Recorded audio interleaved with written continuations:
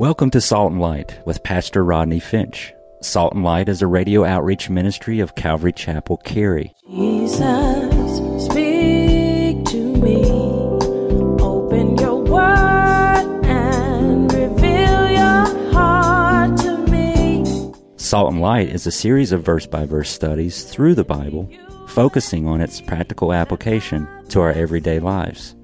Salt and Light is recorded live at Calvary Chapel, Cary in Apex, North Carolina.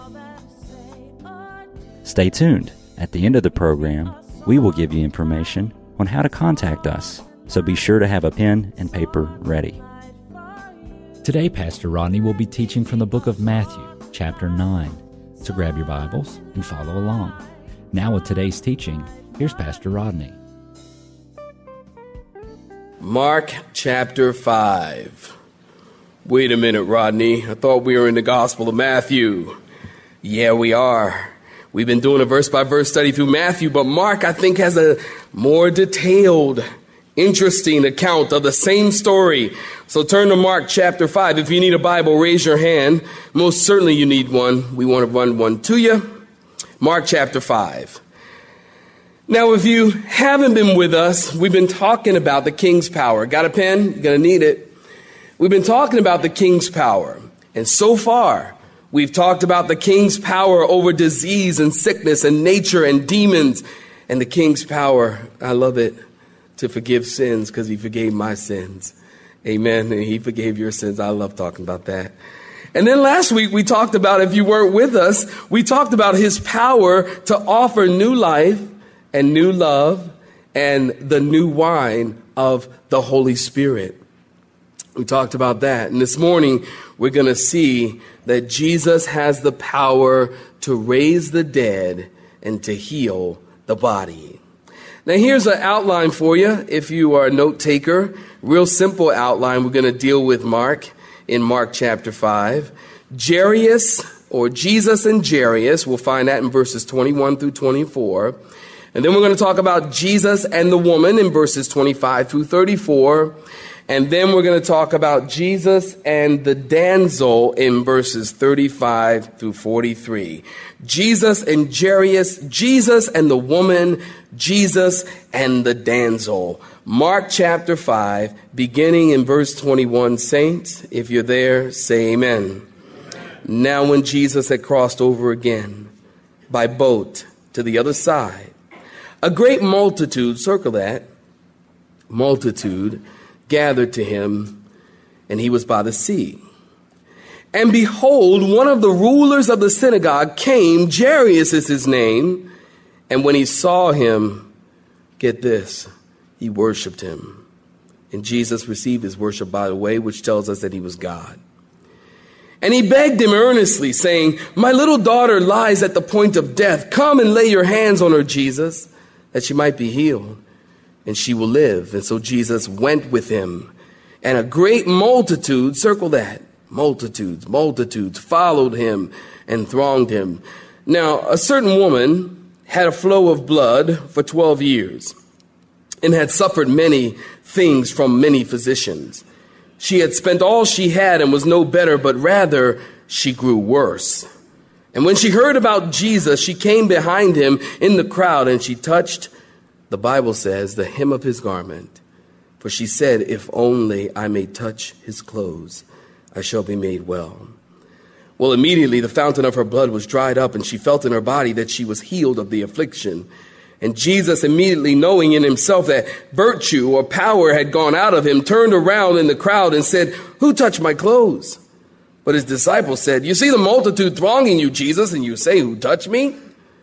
The disciples, boy, they are smart Alex sometime. I'd have had to pop them. Jesus, all these people, duh. Who knows? So, in verse 32, he looked around to see her who had done this thing. And the woman, fearing and trembling, see, she touched him and she was scared. And there's a reason for that, and I'll tell you in a minute. Fearing and trembling, knowing what had happened to her, came and fell down before him and told him the whole truth. And he said to her, "Daughter, your faith has made you well. Go in peace and be healed of your affliction." And then notice this split-second drama in verse 35. While he was still speaking, some came from the ruler of the synagogue's house who said, "Your daughter is dead. Why trouble the teacher any further?" And as soon as Jesus heard the word that was spoken, he said to the ruler of the synagogue, "Do not be afraid, only believe." And he permitted no one to follow him except Peter, James, and John, the brother of James. And then he came to the house of the ruler of the synagogue, and he saw a tumult of those who wept and wailed loudly. And when he came in, he said to them, "Why make this commotion and weep? The child is not dead, but sleeping." And they ridiculed him. But when he had put them outside, he took the father and the mother of the child and those who were with him and entered where the child was lying. And then he took the child by the hand, isn't this beautiful? And he said to her, "Talitha cumi," which is translated, "Damsel, little girl, I say to you, get up." And immediately the girl arose. She walked, for she was 12 years of age. And they were overcome with amazement. But he commanded them strictly that no one should know it, and said that something should be given her to eat. Wow, what an amazingly beautiful, beautiful scene. A beautiful story. Now, if you haven't been with us, we've been talking about Jesus is out and about doing ministry. He's healing the sick. He's casting demons out of people, and he's blessing people. And people are coming to him. People love Jesus. Jesus was great to be around. People loved to be around him because he laughed a lot and he smiled a lot and he loved a lot. And people like to be loved. I don't know anybody that doesn't love to be loved. And Jesus loved people. And that's why people came to him. And so he was famous by now. And his popularity is growing. And the multitudes are coming. And they gather around him.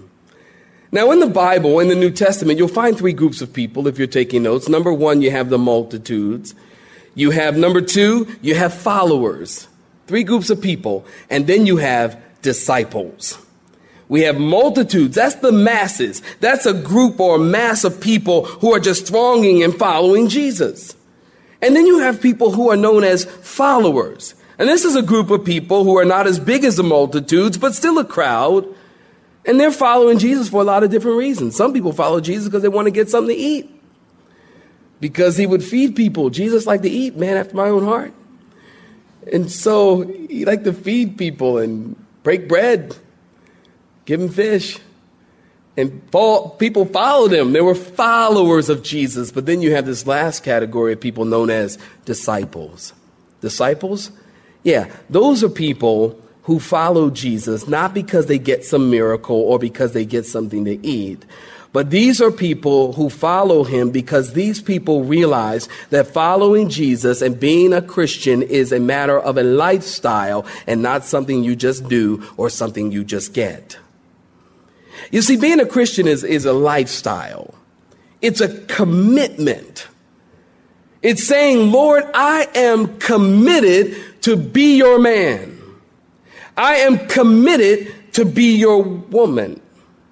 I'm committed to you, Lord. And of course, doesn't this beg the question, which one are you? Which one are you? Are you just a part of the multitudes? Are you a follower? Or are you truly committed? And we talked about it sometime in the past. Are you committed? Are you curious? Or are you convinced? Which one are you? Now, in our text here, Matthew and Mark, chapter 5, we've got two great sorrowing people. One is a man named Jairus, and the other is a no-name woman. One has a daughter who is ready to die, and then later she dies. And then the other is a woman with an issue of blood, or she's hemorrhaging. And there's something very interesting as you contrast these two people. Jairus was an important officer in the synagogue. He was a ruler of the synagogue. And the woman was a nobody. Jairus had prestige and resources. The woman had nothing. Jairus came pleading for his daughter. The woman came pleading for her own need. For 12 years, Jairus' daughter brought the family great joy and happiness. For 12 years, the woman suffered in sadness. Jairus' need was public, and the woman's need was private. But it's very interesting. You've got these two contrasting people, these two great sorrowing people. But isn't it interesting to you? I was telling Elvira last night, it certainly is interesting to me that these two people, although they have different needs, yet we see that their lives collide together. And where do they collide together? At the feet of Jesus. And that's interesting to me. Because my life and your life collides together where? At the feet of Jesus. Do you know you would not have wanted to know me before I was a Christian? You would not have wanted, and I wouldn't have wanted to know you. And if it wasn't for the cross of Christ or being at the feet of Jesus where we all are, we would have no reason to know each other. The cross and at the feet of Jesus, worshiping the Lord, brings us all together in this house under one roof to hear about the Lord, to talk about the Lord. It gives us the commonality of the Lord. Lives collide together. Relationships collide together at the feet of Jesus. Even after first service, a guy came up to me and he says, I collided with one of your members. I preached a sermon. He said, I collided with one of your members last week, and that's why I came to the church today. And I said, oh my God, y'all had an accident? And he said, no, you just preached about lives colliding. Oh yeah, that's right. I did, didn't I? Yeah, okay, yeah, I remember now. He said, we met in the store and he was talking about Jesus and he was fired up about Jesus. And he said, I had to know what church this guy goes to because all he keeps talking about is Jesus. And he said, I came here this morning, first service today. He said, I was blessed. Lives collide together because of Jesus. Don't you know? Don't you love it? I do. And that's why we love each other. And that's why we know each other. And that's why we come together and worship together. These two people, they both needed Jesus. And it's in Jesus that they find love and compassion and understanding. And they find hope and they find healing. Man, that's awesome. And it doesn't matter what lifestyle you come from. Doesn't matter how much money you have or how much money you don't have. The reality is all people need Jesus. That's what we learn from that. Point number one, Jesus and Jairus. Notice in your Bibles again, it tells us that Jairus was a ruler in the synagogue. He came to Jesus and he said, Jesus, my daughter's at the point of death. Please come lay your hand on my daughter who is 12 years of age. Now, Matthew's gospel, as you look in your own time in the gospel of Matthew, you see that Jesus or Jairus comes to Jesus and he says, my daughter's dead. Apparently, at this point in Mark, when Jairus comes to Jesus, his daughter had not yet died. So he comes to Jesus. The Bible tells us that he was a ruler of the synagogue, or arches sumo gagos, the Greek word for the ruler of the synagogue. Understand something. It was very difficult for Jairus to come to Jesus. You see, as the ruler of the synagogue was a place where people gathered. The synagogue was a place where people studied. And in each synagogue, there were 10 men. And out of those 10 men, there was assigned one man to be the ruler. And Jairus was that ruler. He was a man who was strict in following the Jewish laws. Now, you know, the spiritual leaders of that day rejected Jesus. And they didn't like Jesus. And so it would be jeopardizing his position as the ruler of the synagogue to even come to Jesus. Jairus was a powerful and prominent and prosperous, influential man who had to put aside his prejudice and pride and dignity to come to Jesus. And he was willing to do that because his precious little daughter was sick at home and dying. Did you get that? Did you get that? Jairus was willing to humble himself because he had a need. There is nothing wrong with humbling yourself and coming to Jesus because you have a need. Listen and listen close. How many of us have heard people say, I don't want to become a Christian because, just because my life is bad and my life is messed up and, I don't want to come to Jesus right now because everything's bad in my life and it will seem like I'm just becoming a Christian because everything's bad. I've heard it 100 times. I've been in various prison ministries where I talk to people who are inmates and guys who are inmates and they call it jailhouse religion because everything's bad in their life and they give their life to Christ as if something is wrong with that. Listen, there's nothing wrong with that. Matter of fact, I think it's Satan himself who tells people there's something wrong with you giving your life to Christ when there's a problem in your life. This is why he came to die.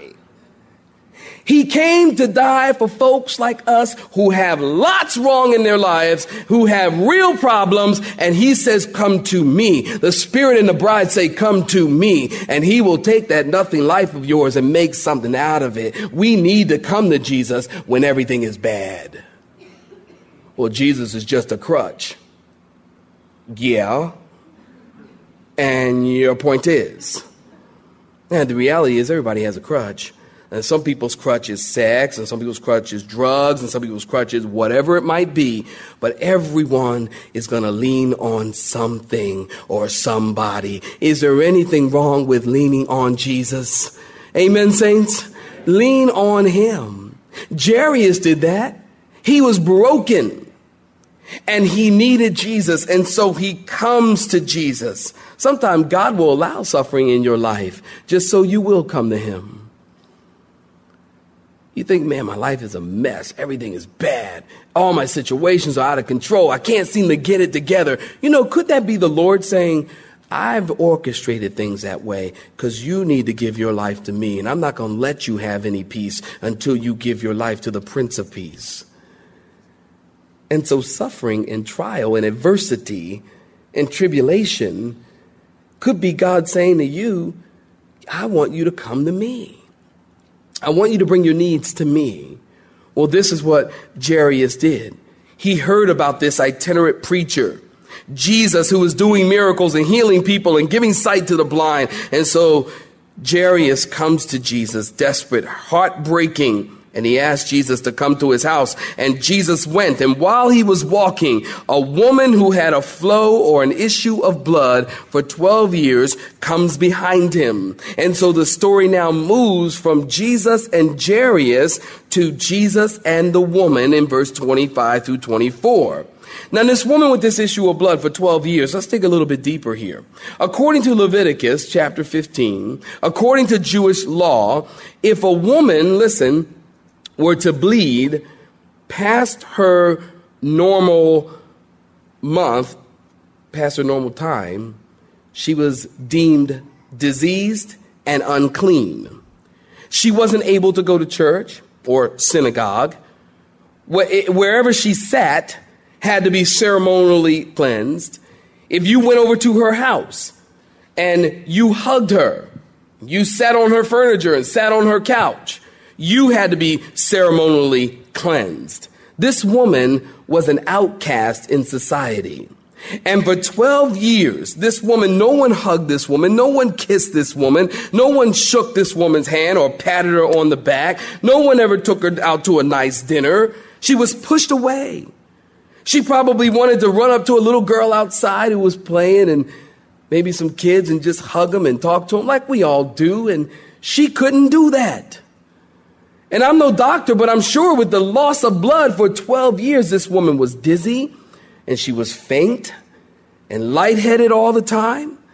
And so and then the trauma of knowing that you're sick, having all kinds of symptoms, and you go to the doctor and Dr. Quack tells you, hey, take this and try that and give this a try and give that a try, and nothing is working. That's frustrating. That happened to me. I had a very bad back problem. And I went to all the doctors, and I went to Duke, and I saw all the best doctors. And some of you guys know all these famous good back doctors, and I went to them all, And they said, well, try this and try that and do this and do that and buy this piece of equipment and buy that piece and swim and do this. And I did it all. And my back never got better. And I was frustrated. And they were giving me pills. And they were giving me bills. And I'm like, Dr. Quack, please stop the insanity. And this woman, I'm sure she felt that way. So what we have here, understand here, what we have is this woman who has this physical, emotional, financial strain for 12 years, and now she's bankrupt. She's tried all the doctors and nothing works. This woman is sick and she's sad, she's hurting, she's lonely, she's rejected with no hope. And so she heard about Jesus, just like the Jairus did. She heard about Jesus. And she heard that he was eating with sinners. And she probably thought, hey, I can go to him. If I could just get to him. And she's thinking, this is my chance. If I could just touch the hem of his garment. And when she touched the hem of Jesus, she also touched the heart of Jesus. And at that moment, something happened in her.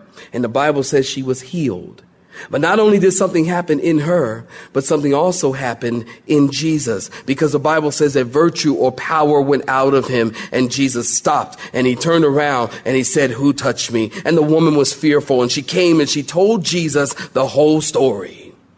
And he said, your faith has made you whole. Go in peace. Jesus called this woman out publicly. I wonder why. Why would he call her out publicly? I mean, there's hundreds, even thousands of people. Why would he call her out publicly? Well, I think mainly for three reasons. Number one, I think Jesus called this woman out publicly because he wanted her to be a bold witness for him. That is so important. Oh, you remember, as I said, there are hundreds of people there. The woman's hiding. She's trembling. She's fearful. And Jesus says, who touched me? Calling her out to be a bold witness for him. You know, let me tell you something. If God has forgiven you, if God has cleansed you, if God has healed you, if God has changed your life, then you need to tell somebody. You know, there is a power in confession. If you confess with your mouth and believe in your heart that God has raised Jesus from the dead, you shall be saved. There is a power in confession. Because when you confess, it's something about saying something out of your mouth. When you hear what you say, it kind of registers in your mind and in your spirit. Not only that, but when you say something or you confess with your mouth, then it makes you accountable to live and to do what it is you said you were going to live and do. Oh, I remember that time in my life where I didn't want to tell anybody I was a Christian, because now I got to act like one. It's like, so you don't tell anybody. You know, so many Christians are Secret Service Christians. Isn't it true? How many times have you been on a job or at school and then you've been there like a year or two and then you find out this person's a Christian? And you go, you're a Christian? Yeah, I'm a Christian. Well, I didn't know. And they go, well, I didn't know you either. Why? Because you're living a secret life as a Christian. It is something when you tell somebody you're a Christian, now they expect you to act like one. It actually holds you accountable. So confessing with your mouth is important. Not only that, but in Matthew chapter 10, verse 32 and 33, Jesus said this, therefore, whoever confesses me before men, and listen to this sobering comment, if you confess me before men, I will also confess you before my Father who is in heaven. And whoever denies me before men, him I also will deny before my Father who is in heaven. Let me encourage you. If you've recently become a Christian, tell somebody. Tell anybody. Just walk up to somebody at the mall and say, hey, I'm a Christian. And they'll go, oh no, another Jesus freak. Okay, let's go this way, Martha. But tell somebody. It's very important, not only to be a bold witness, but Jesus called this woman out publicly, I think, as a rebuke to the crowd. You see, there was a crowd there. The people pressed and the people were bumping into each other. And Jesus said, who touched me? Hundreds, maybe even thousands of people. And only one touched Jesus. That's fascinating to me. One came to him in faith. Oh, how many people, hundreds of people that come to this church every week, every Sunday, and yet how many of us really touch Jesus? Hundreds come, but how many really touch him? Or do you come thinking, Rodney, I hope this is a quick sermon because, we're going to go out after church, we're going to go to dinner, or I've got things planned, so make it quick. You have been listening to Salt and Light, a radio outreach ministry of Pastor Rodney Finch and Calvary Chapel Cary, located in Apex, North Carolina. Join Pastor Rodney Monday through Friday at this same time. For information regarding service times, you can contact us at 1-800-293-0923. That's 1-800-293-0923. You may listen to today's broadcast in its entirety by visiting the media library on our website at nccary.org.